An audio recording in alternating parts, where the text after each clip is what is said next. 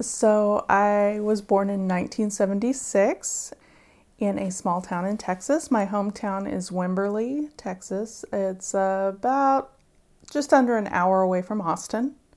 In my early school years, I was very severely bullied. But my parents knew this was a problem and they were very worried. And at some point when I was in second grade, they heard of this new-ish phenomenon called homeschooling.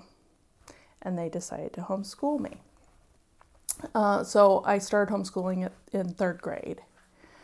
And then when I was almost 10, so 1986, they met a very charismatic leader of a group that everybody in the group homeschooled. It was a religious group. And after a couple of months, they ended up joining. In retrospect, I know that this was a cult that we joined. So the next 22 years of my life were in this religious cult. At the beginning, though, there's definitely a lot of love bombing. So it's like, this is a fantastic place to be. Everybody wants to spend time with you, and it's very warm. All of the aspects of your life are within the community. So none of our extended family was part, and we did stay in contact with them, but there was still kind of this separation to a certain degree. We generally didn't have a lot of close friends outside. Pretty much everybody who's part of the group works within the group, lives on property with other people in the group. So your whole life is within the group, and you know if you leave, you'll be shunned, you're going to lose everybody. So it's a very powerful motivator to stay, even if you realize that things aren't good. There were two main leaders when I was young, B and H, I'll call them. B was the founder, and he had more of a quiet charisma. I personally think, looking back, that there was probably also some form of mental illness at play, but he could make you feel very, very special. And he could also make you feel very, very awful, which is kind of a powerful dynamic, actually. And then H was kind of the evangelist, and he was the one my parents first met. And he just kind of had that magnetism, like you remember him. There's a much darker side to that, but he does have a presence about him. Both my mom and my dad, I feel like they went through a lot of their lives having a hard time finding where they fit in, and they wanted to fit in. I know they loved the idea of community. It was something my dad had talked about for years, that he loved the idea of people, sharing their lives together and doing things together. And I think that that's why they joined, was to have that sense of belonging. Because, I think everybody wants that sense of belonging. We continued living in Wimberley the first few years that we were part of the group. And then we were strongly encouraged to move closer to where the group was. By that time, they were split between Austin and Waco. So we lived in Austin for a time and Waco for a time. A typical time when I was, say, 15 or 16. On Sunday, we would go to a Sunday meeting that would start around 1 o'clock in the afternoon and usually would go until 4 to 6. Generally, meetings were very long, and everybody over the age of 2 was in them. So you started very young. And then during the day, we might or might not do schooling. At one point, when I was a teenager, the brothers, as we called them, told my parents they thought I was getting a big head, and they really needed to stop my schoolwork. So at that point, I mostly just did gardening, and we did a lot of homesteading type things. I learned to make soap. I learned to make cheese. I made a lot of quilts. I sewed my mom's and my clothes. We had a very strict dress code there. Uncut hair worn up. Long dresses. Plain, simple. Everybody in the community is in a smaller group that's usually around, I'd say 15 to 20 families. And then there's leaders of those groups, and they are kind of the more micromanagers of people's lives. So you had to get permission if you wanted to buy a car or move or change jobs or go on vacation or visit your grandma or, well, get married for sure, because they do arranged marriages. Anything that's much bigger than what you're going to have for dinner is pretty much overseen by somebody. We were made to feel that the world outside was a bad and scary place. We would be told about people who left, and the next thing you know, they're on drugs, or they've had their lives fall apart in this way, or a young man who had recently left died very tragically in a car accident.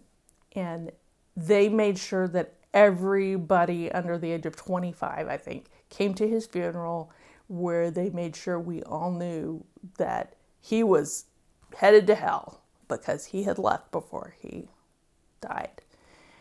So it's very fear-based. So I'd go visit my grandparents, and they'd have people over, or they'd go do things and I'd go with them, or they'd have movies on. We weren't allowed to watch TV. We weren't allowed to watch movies.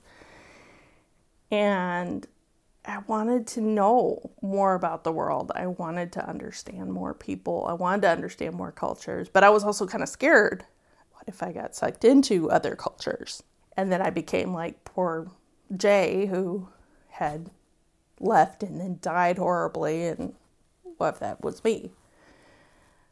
As I hit my teens, I became better at kind of gliding from one world to the other seamlessly. And like I mentioned earlier, my parents did always kind of nurture a sense of curiosity and a sense of, caring about other people. So, for example, the cult is very, very homophobic.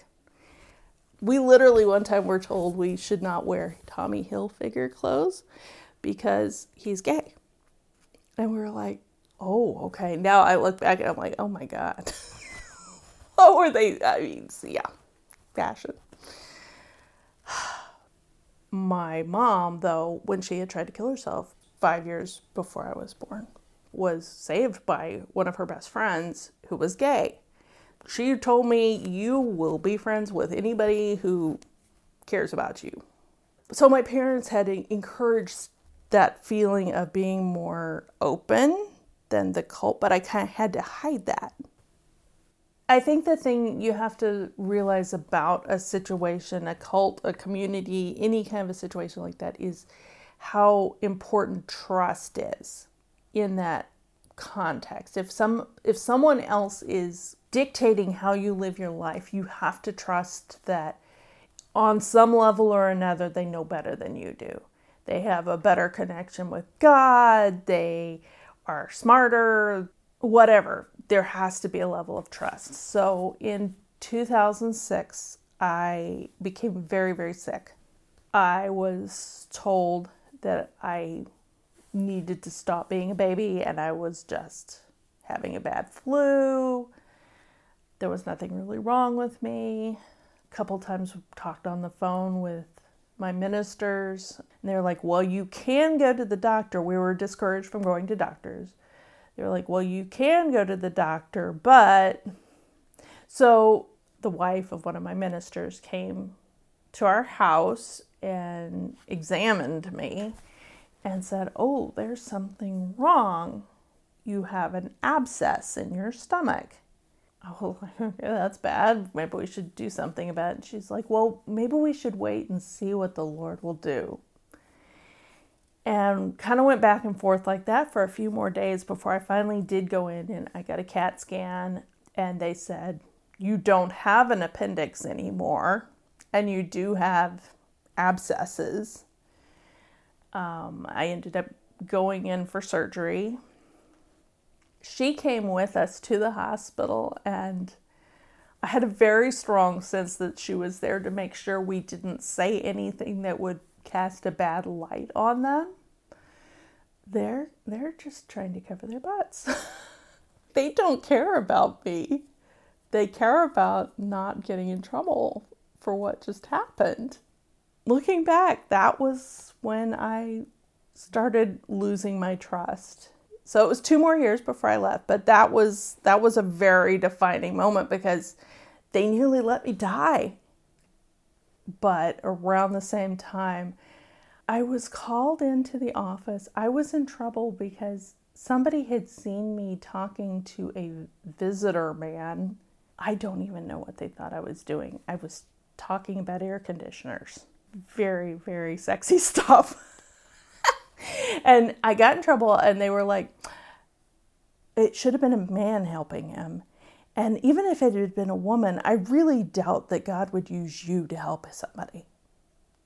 And I went, I have no future here. That was the moment I knew I was going to leave. I thought, I have no future here. If this is how the people who are controlling my life to the point I nearly died see me, what am I doing here? But around this time, I was on a message board. I had been on a message board for a few years. This is another thing I really wasn't supposed to be doing. We didn't have internet in the home, but we did at work. And when I would be bored at work or I'd be sitting on hold, I would go on this message board. And I had made friends with this nice couple. David is the man of this nice couple. I don't mind saying his name. David and his wife were on this message board. I'd known them for a few years, and David's brother joined the board, and they were like, I think you two would like each other. I was like, meh, not interested. But we did notice each other, and we hit it off. And he called me, and we talked on the phone. It was all very sneaky because, I wasn't supposed to talk to boys, and here I am talking to this guy in Chicago. Oh, but to back up a little bit, I mentioned that they had this covenant that you have to do. They decided everybody had to reaffirm it. And I was like, oh shit, if they ever bring this out, I'm going to have to just leave then because I am not. You literally had to sign it 96 times. One Sunday they brought it out and they said, everybody has to read this. You have 4 weeks to read it and sign it. And so I called him and I was like, I've got to leave here. He was like, okay, let me talk to my parents. So he called me back and he said, my parents said you can come live with them. Again, we had Friday night meetings. Everybody was in Friday night groups. My mom and I were actually in separate groups. So that Friday night she left for her group. And as soon as she left, I packed up my car and left. And I picked Peter up at the Dallas airport and we drove to Chicago. Moved in with his parents. Got engaged 10 days later and married 2 months later because after 2 months with his parents, I was ready to move to Massachusetts or get married. Which, again, I look back and I'm like, we were insane. And I think a big part of that, like looking back in all seriousness, I feel like some problems we had later in our relationship, we would have been a lot better off. Having more time, having more guidance. I had no clue of how to even find a compatible partner. And I think in a lot of ways, I got lucky. We've had our problems. We actually almost got divorced a few years ago, but in a lot of ways, we are very compatible. But I had no idea. So when I called my mom, she felt that if I would have at least told her face to face, it would have been easier. I'm not convinced it would have. But I do know that for her to come home to a note from me she probably did deserve better than that. And she had a very hard time with that. And our relationship was very rocky for quite some time. I am proud of the way I did kind of hold my boundaries. like on my birthday, she sent me an email saying your dad would be so disappointed in you. I'm glad he's dead and not here to see how you've turned out. And I was like, okay, we're taking a break for a while. When I told her I was expecting my first baby, she was really excited at first. And then she was like, well, I hope you don't take him to hell with you. So that was hard. She was always a very kind person. So when she would do these things, I would know it was coming from someone else. But that didn't make it hurt less.